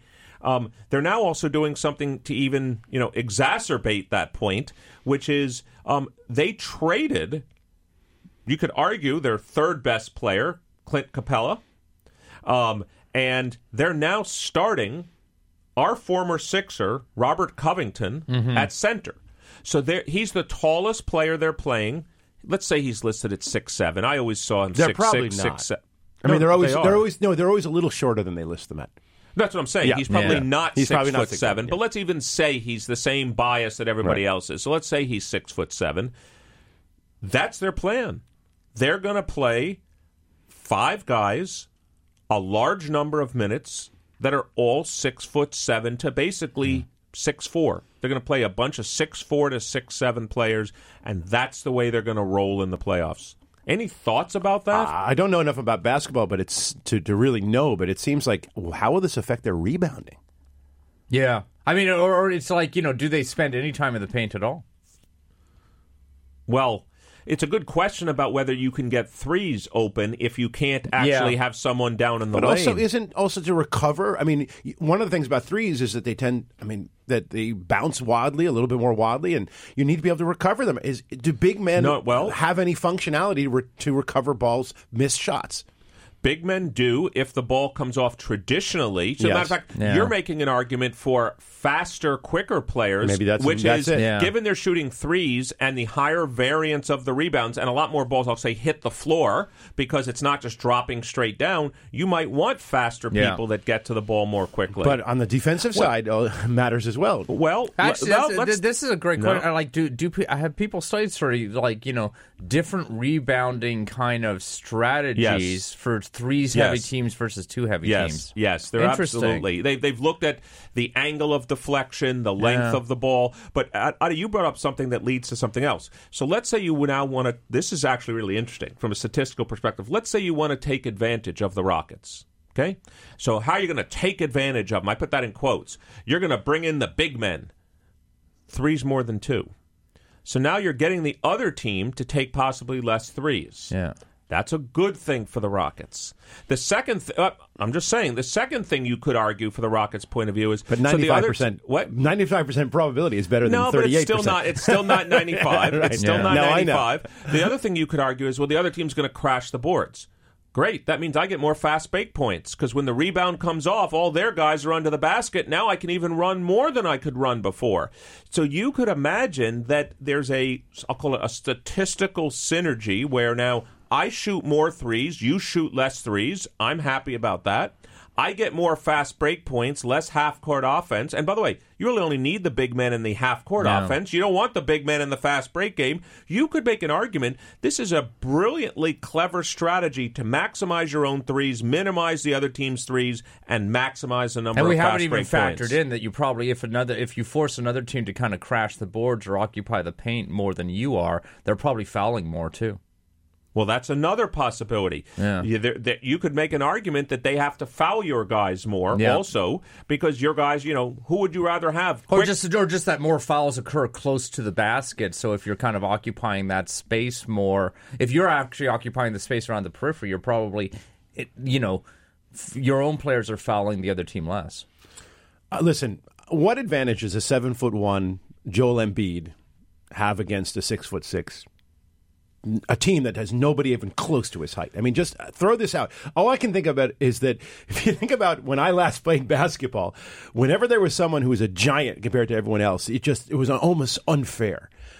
How will that play out in the professionals? I mean, a team 7'1", another guy at 6'11", forget it. I mean, these guys are pretty quick. I mean, you watch these Ben Simmons and Joel Embiid, they're very tall, but they're not slow. So what does it mean to have a team that no one over 6'6"? So I can imagine a couple things. One is I would imagine the taller team would have a huge advantage on the offensive rebounding. That would probably be the number one place that they would have an advantage. Yep. The second thing is, we talked about this a little bit last week. I gave an example on the Houston Rockets. I think I used Eric Gordon as an example. We talked about this. This guy weighs the same as Joel Embiid. So he's 6'5", let's call it 250. They list Embiid at 250. He's 7'1", 250. No, but here's my point. Let's assume they're roughly the same weight. We know Joel Embiid's probably 320, but let's assume they're roughly, he's not, 280. But whatever. Let's assume they're the same weight. You could imagine, next we should get a physicist on the show. Small guy, low center of gravity, pushes big center one further step away from the basket.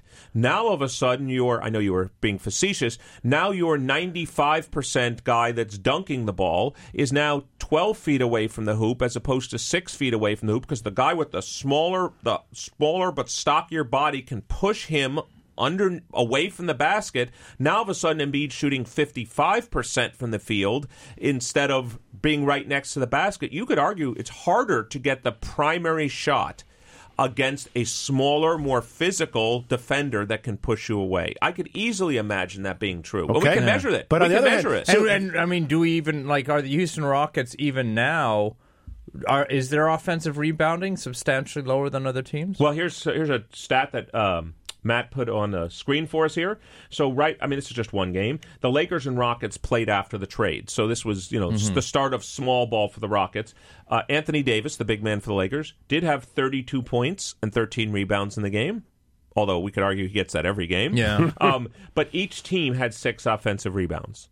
So, it's just one game. I'll look at last night's box score. By the way, in the small ball era, Houston beat the Celtics last night. A very impressive win and basically raked them. I mean, it wasn't particularly close. I think the final was maybe an 11, 12-point difference. Yeah. But again, so Houston has beaten the Lakers in small ball so far. They've beaten the Celtics in small ball so far. I know they're undefeated since they started this small ball. It's incredible. We first it was sprawl ball and now it's small ball.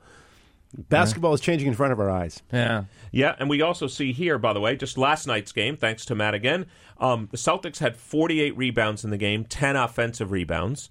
The Rockets had 45 rebounds and 5 offensive rebounds. So clearly, they're willing to give up something potentially on the rebounding side to again say, three's worth a lot more than 2. I'm just interested to see how this plays out. And if this does, let me just say, if this turns out to be, let's call it a wave of the future, I think we all agree this would be a tremendous difference in the way that the NBA is played. If everybody essentially in the future ends up being between 6 foot 6'2", whatever, and 6'8", 6'9", that essentially there will be no more big men in the NBA. Well, except, I mean, I think there's an equilibrium. There's going to be a back and forth equilibrium.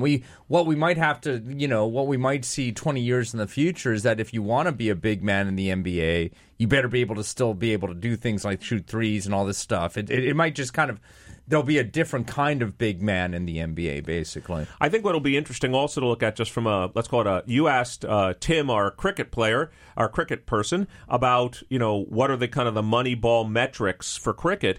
It would be interesting to decide, so what is it that we would track?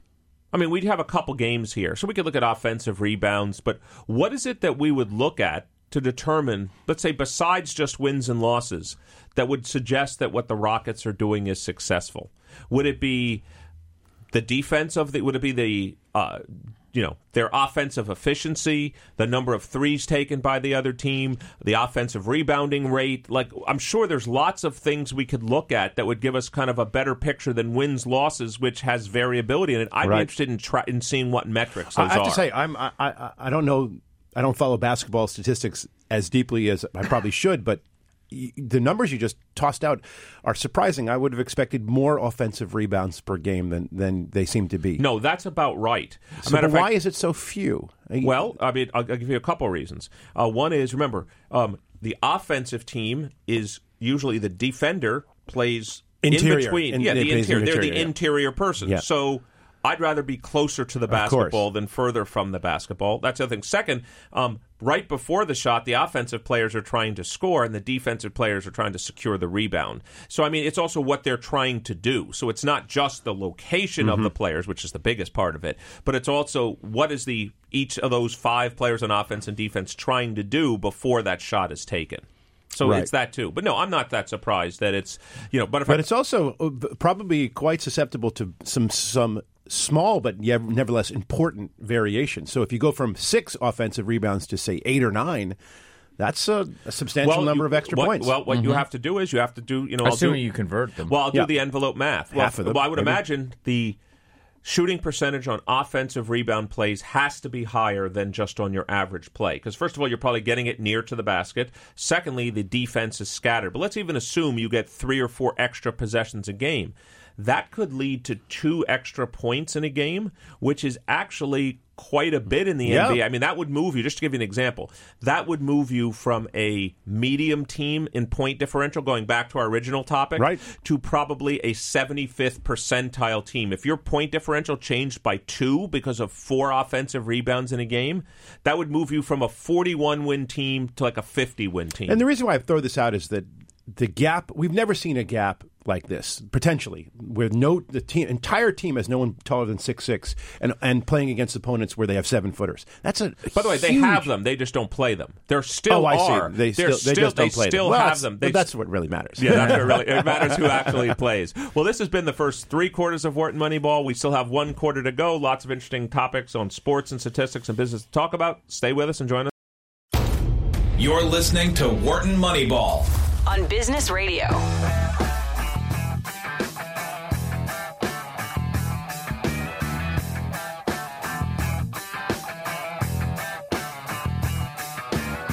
Welcome back to Wharton Moneyball, the show where sports statistics and business collide. This is Eric Bradlow, Professor of Marketing and Statistics, and I'm here this morning with Professor of Statistics Shane Jensen, Professor of Statistics Adi Weiner. If you want to join the conversation for our last segment of the show, very easy to do. Please call us at 1-844-WHARTON. That's 1-844-942-7866. Hopefully you're following us all throughout the week on Twitter at WMoneyball. And again, if you want to email a question to our producer, Matt Datz, feel free to do so at businessradio@SiriusXM.com. So, guys, there was kind of a new sports league that launched last week, the XFL. We actually had the president of the Washington, I think it was Defenders, right? DC Defenders, The DC Defenders last week, talking about, they won, by the way, which was nice to see. Just a couple of things that caught my eye about the XFL, and then I'd love to get your thoughts. So first of all, the attendance was the in-person attendance was somewhere around 17,000 to 18,000 per game. So I was thinking, well, okay, I mean, it's certainly... if you were at a 70,000-seat stadium, that would seem sparse. But as we remember, a number of the stadiums are 20,000-seat stadiums. That would certainly be interesting. On TV, they averaged 3.3 million viewers.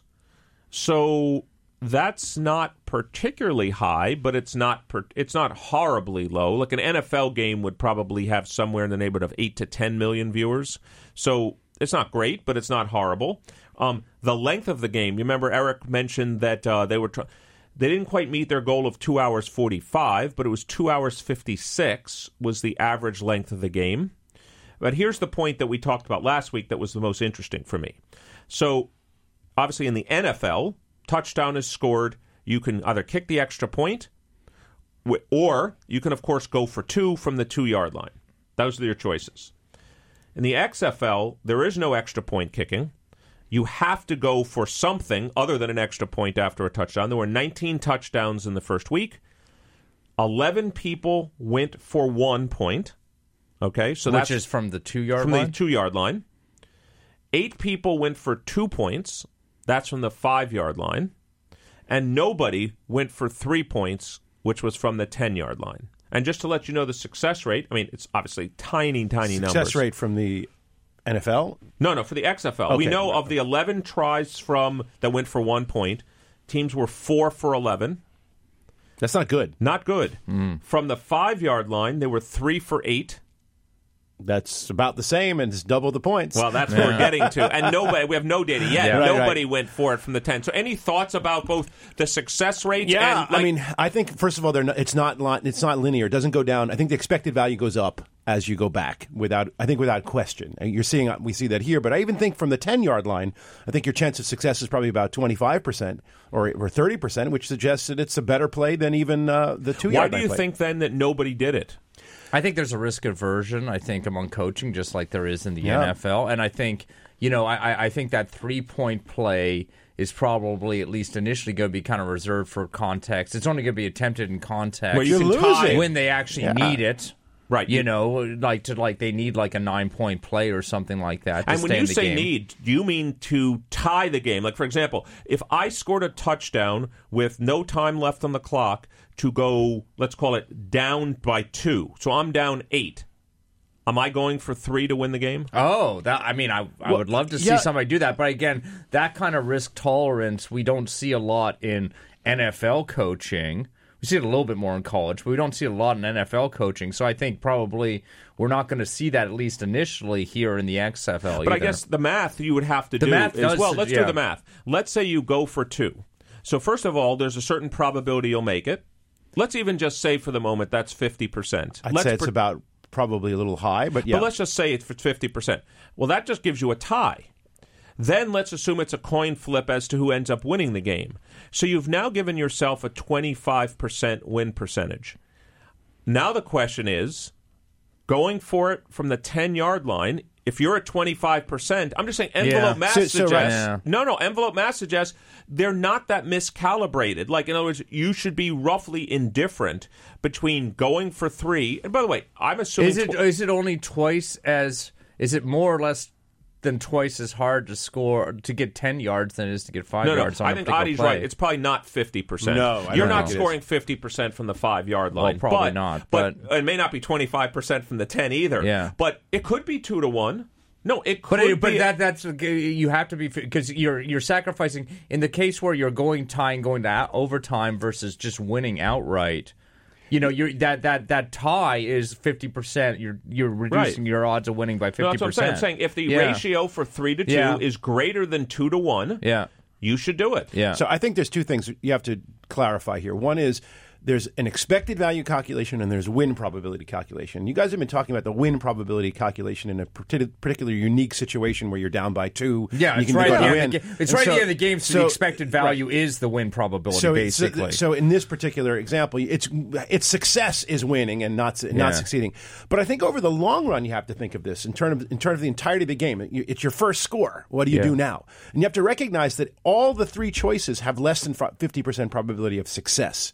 even from the 2, the 5, or the 10. Probably not from the 2. In the NFL, going from the 2 would probably Well, at least be... we saw 4 and 11 no, here. No, I'm just saying that... They're about 50% in the NFL, historically. Going for 2? Going for 2. I think they do it from the 2-yard line, right? So it's usual NFL conversion is about 50%. So I would guess that a 10-yard conversion is probably, a 10-yard conversion, if you will, is probably 20-25%. Which means that's a substantial expected value. So this is my question to you. Let's forget the unique endgame situations where, in some sense, as Shane said, expected value and win probability are essentially the same. Why wouldn't, if you believed that 25%, let's just for round math, for 3 points, 50% for 1 point, well, that's a ratio of 2 to 1, but you're getting 3 to 1. Yep. I call that pot odds. You can call it lots of different things you want to say in sports. Better bet. It's a better bet. Yep. And I think teams are going to kind of, it's new, right? So teams I don't think are even though they knew this rule was there, I think it's going to probably take some time for kind of teams to adopt this. But I'm intrigued by it because I think you could kind of have certain teams essentially putting more of their resources into designing kind of goal line plays. There's a lot of points now. Potentially half the points you score are going to be in these weird very interesting. Convert kind of goal line situations, or a third of the points you score probably are going to be in these kind of situations. And so, you're going to just now, I think it kind of creates sort of a substrate for a lot of innovation and kind of goal line offense and goal line defense. What'll be interesting to now observe is a couple things. First, do we see, as let's say in a time series kind of way, do we see a change over time in the fraction of times teams go for 1, 2, or 3? That'll be interesting to study. Your point also is, once teams start to realize maybe that it's better to go for 2 and 3, do we see the success rate change over time? Now, obviously, these are going to be small data numbers, so it's going to be hard to notice any statistical trend without... I don't even know if it'll be within a season we'll be able to see this. But to me, it's both does the attempt rate change and the success rate change. And I'm interested in, obviously, both of those because you're right. They're not unrelated in that if I knew I was going to go for 3 all the time, I'd design different plays. I might have taller players. I might have different players that are more likely to convert 3 as opposed to I'm going to run it in from the 2. Here's my prediction. I think that they'll realize quickly that the 2-yard conversion is a bad idea. Because your probability of success is probably about 50%, and I guess the probability of success from the 5-yard line is probably something like 40%, 35 to 40, and that's just a pot odds, just a no-brainer. You got to do the 50% unless it's the difference of the game on some sort of gain probability. The 10-yard line remains to be seen. I mean, if it turns out it's a 30% conversion rate, that's going to look pretty good. Yeah. So we don't really know what these numbers are, but I think that for a 2-yard, remember doing it for 1 point. In the NFL, you get a 2-yard for 2 points. And this is for 1 point. That's a bad idea to go for it from the 2-yard line. It's a very interesting. I guess now that you bring it up, probably the thing that does surprise me the most is the number of people that went for 1 and that it was bigger than the number that went for 2. Well, I don't think they understand it yet. Yeah. I mean, but why? Well, let me ask you a question. Do you think the numbers would? This is another thing to look at. Do you think the numbers would be that different for the XFL versus the NFL? Like, for example... No, because I think the offensive and defense sort of parity matches each other out. So if that's true, then they do have data. Like, we have data. We know... I don't think they understand it. I mean, I'm using so they the haven't NFL... looked at it. They haven't looked at it. I mean, if you simply look at the NFL data of 50% conversion rate, just use that, it's about that. That means you expect a half a point with a 2-yard conversion in this XFL. Let me ask you just a question. So let me bring up the business side of it, but you'll see it's merely statistics, but business. Shouldn't this be shameful? Like, if you're a team and you know that a large part of this game is going for 1, 2, and 3, I would treat it almost like you're the CEO of a company. You have a fiduciary responsibility to your stockholders. How the hell could you not look at the historical conversion rates from the 2, the 5, and the 10-yard line and not do the 1, at least... But wait, we've got billion-dollar NFL franchises still... punting it on 4th and 2, from the opponent's 40 or something like that. I mean, I don't think these people so I shouldn't being be all in laddered charge. and worked up here? Well, or it's just sort of like it turns out that you can have a lot of like kind of poor decision making in your organization, even if you are a relatively successful organization. Let me toss this out. Okay, so now let's say we were hired quickly. We got exactly 15 minutes to come up with an answer for the XFL team. What data would we look at to give them an answer to the probability of success on a 5-yard conversion? Well, let me first. Right, so we don't know that yet, and we need to calculate Okay. it. If it's greater than 0.25, you go for it. All play. I think our data set would be 3rd and 5s. All plays. No. Basically all plays like within 10 yards of the end zone. Right, that's the denominator. Yeah. So here's the thing. No, we're doing from the 5. I want to know your probability of scoring. No. If it's first and but here's the thing: you have to be. So this is why. This is where you're going to trade off. Clock is ticking. What I said, but we're talking here. We're going to trade off sample size versus plays that are more relevant. Right? What do you do? So What do you here's do? the thing. You obviously, first Shane's point is correct, in my view. You have to start with plays. You can't say, well, any 3rd and 5 play, because if I have 70 yards behind me versus 5 yards behind me, those I know are those are a comparable. problem. So I'm going to take plays near the end zone. It's only going to be the goal line. You can't say, well, can't be 2nd and 5. well, that doesn't matter. That's the other point I was Yeah. saying, because then your play calling, everything may be very different. Mm-hmm. I think you have to probably look at plays that it's your last down. Like it could be 4th and 5 or third. Well, 3rd down and 5 from the 5-yard line. You could still choose to You're go saying for it like on a 4th 2nd down. and 5. Your plays on 2nd and 5 are still. I mean, I understand the defense is a little bit different in that they know you've got multiple chances, Correct. but those are still relevant in terms of like if you've got a set of plays that gain you around 8 yards or something like that. You're going to see some of those plays on 2nd and 5 as opposed to 3rd and 5. Well, I still think they have relevance. Let me at least say the following. There's no question I would start with that. Take all plays from the 2-yard line to goal, the 2, the 5, and the 10. And and by the way, I don't even know that I need to be that discreet. Like, I understand 2, 5, and 10, but like if it's a yard and a half to go, sure. is that okay? That's okay. 4.5. So I'll take some win. All plays within 10 yards of the goal line would be the denominator for what I'd start out as for my analysis. So one thing to do would be to actually build a model which looks at, say, a logistic regression model. Says what's the probability of success as a function of the yards, and just try to estimate it, and then try to plug in the value 5 to 10 and see what you get. That would be one way of doing it. Borrow strength from all the data. That's not a bad way of doing and it. I think we can do it pretty quickly. But it's interesting because this threshold is huge, because if it's 0.25 or better for the 5-yard conversion, it beats going for it from the 2. Done. Almost certain. Mm-hmm. And my intuition suggests that it's got to be higher from the 5. From the 10, expected value. Yeah. So in other words, the probability of success from the 5, it's got to be higher than 0.25. There's going to be. I'll tell you why I also believe it's higher. You could argue, in some sense, the defense has to cover more of an area. I understand it's farther to go. Yeah, but spread out. It's spread out more. So I think. Yeah, we got to do this. We have to. Look, we're going to do this analysis. We're going to send it to Eric at the Defenders, and let's see what their reaction is to it. Yeah. Absolutely, we have an in. We have an in with the XFL. And I also think there's a couple of things just to think about. What's the probability of a completed pass? It's about 60%. Yeah, and so not it's got to be 5. Line. Not at the goal line, No. but maybe if it's 40% at the goal line, you're already over that threshold. Yeah.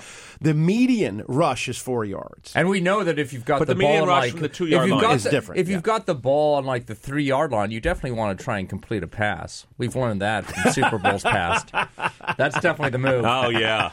All right, Shane's gloating. So we should talk about something that Shane doesn't like to hear about. Let's talk about maybe Mookie Betts. Okay. Oh, okay, yeah. No, we could talk about Mookie So Betts. why don't, talk we just about spend, this yet? why don't we just spend a few minutes about Mookie Betts? Just a minute or two. That's easy. Well, I mean, as a fan, Does it hurt? Yeah, of Tell course. me about your pain. Well, But just I mean, just the it's my context. favorite player, and he no longer plays for my favorite team, so that definitely hurts. Just for the context for everyone out there, I know we covered a little bit last week. Most people would consider Mookie Betts maybe the second best offensive player in baseball. Yes. I mean, after Mike Trout. Yep, that's right. That's the data suggests that. And so why would the Red Sox trade a player that has a tremendous offensive talent? Well, the rationale being that he is a free agent after this season. Can we sign him back? And he's already said that he would not take a hometown discount. So sort of kind of quote-unquote having him when he hits free agency apparently is would confer no advantage as far as like signing him to the new contract. So they basically, if you believe that they are equally probable to re-sign him as any other team, in the MLB after this year, then they're basically getting these pieces that they got in the trade for like a 1-year rental of Mookie Betts. So your comment is they can just re-sign him after a year anyway. That's right. I mean, if he kind of... Assuming the Dodgers don't sign him to an extension. Everything he has said in the media suggests that and Scott Boras is his agent, everything in the media suggests that he is going to hit full on free agency and is going to basically go to the highest bidder. Yep. And so let's say, to a certain extent, they traded for a year rental of Mookie Betts. So they got a couple of young players with some good quality. Yeah. They also got under the luxury tax threshold. They unloaded a lot of money. They got rid of Price's contract, though they're still paying some of it. But Mookie Betts was, I think, due $27 million this year. So yes, right. $27 million. So they didn't have to pay that. But I think the real thing is they didn't think they could compete this year against the Yankees. I think that's also true. Ha! No, I mean, feel free to gloat if you want. Right. We're just going to have such a great season. Yeah, no, I mean, the Yankees are definitely lined up to dominate the AL. Well, guys, we only have just 2 minutes left, so maybe just quickly, some over-unders. Oh, we're getting the over-under music. Here we go. It's Wharton Moneyball's over-under. All right, guys, we probably only have time for one, but let's talk about one that we've spent some time on already. We talked about the Sixers and their road home record. If we look out, forget the first 28 road games of the season. Are the Sixers going to be a 500 team or better the rest of the season? Road team. They're 9-19, so that's 28 games. They've got 13 games left on the road. Do they go 7-6 or better on the road this season? Shane, I'll start with you. I'm going to take the under on those road wins. I think they'll probably not be like as bad as they've been, but to actually go above 5, no. I say no. Hadi? I'm going to have to agree with Shane Jensen. I think that they don't care. You'd have to work hard to win to be 500 on the road. I think they'd have to work hard, but you don't think as the 5 seed they care? They wouldn't like to have home court at least in the first round? Here's, I guess, the question. Do you think could they catch the 4th seed and the Heat? Yes. Is that the Heat? Yeah, 2.5 and maybe games that matters to them. All right, back. You know what? All right, Eric, you're convincing me. I'm going to go that they actually have a winning record on the road the rest of the way out. Okay, and I'm going to go with the over as well. I think the Sixers they realize how embarrassing it is that a team that's going to win 55 games is going to have 40 of them or 38 of them at home and 16 and 25 or something like that on the road. All right, now you give me a rooting interest in the rest of the season. Well, there we go. Well, guys, this has been 2 hours of Wharton Moneyball. I'd like to thank our guests. Obviously, our guest, we had Tim, who joined us to talk about cricket, which I learned a lot about cricket. Obviously, guys, we talked a lot about the MLB today. We talked a lot about the NBA. I'd like to thank our producer, Matt Datz, for always putting up interesting data and stuff on the screen. And, of course, thank our associate producer, Dion Simpkins, and thank our assistant producer, Zach Drapkin. Between now and next week, lots going on. Enjoy the XFL. Enjoy golf. There'll be, obviously, pitchers and catchers in baseball, so that's gearing up. So between now and next week, enjoy your sports, enjoy your statistics. We'll see you next week here on Wharton Moneyball.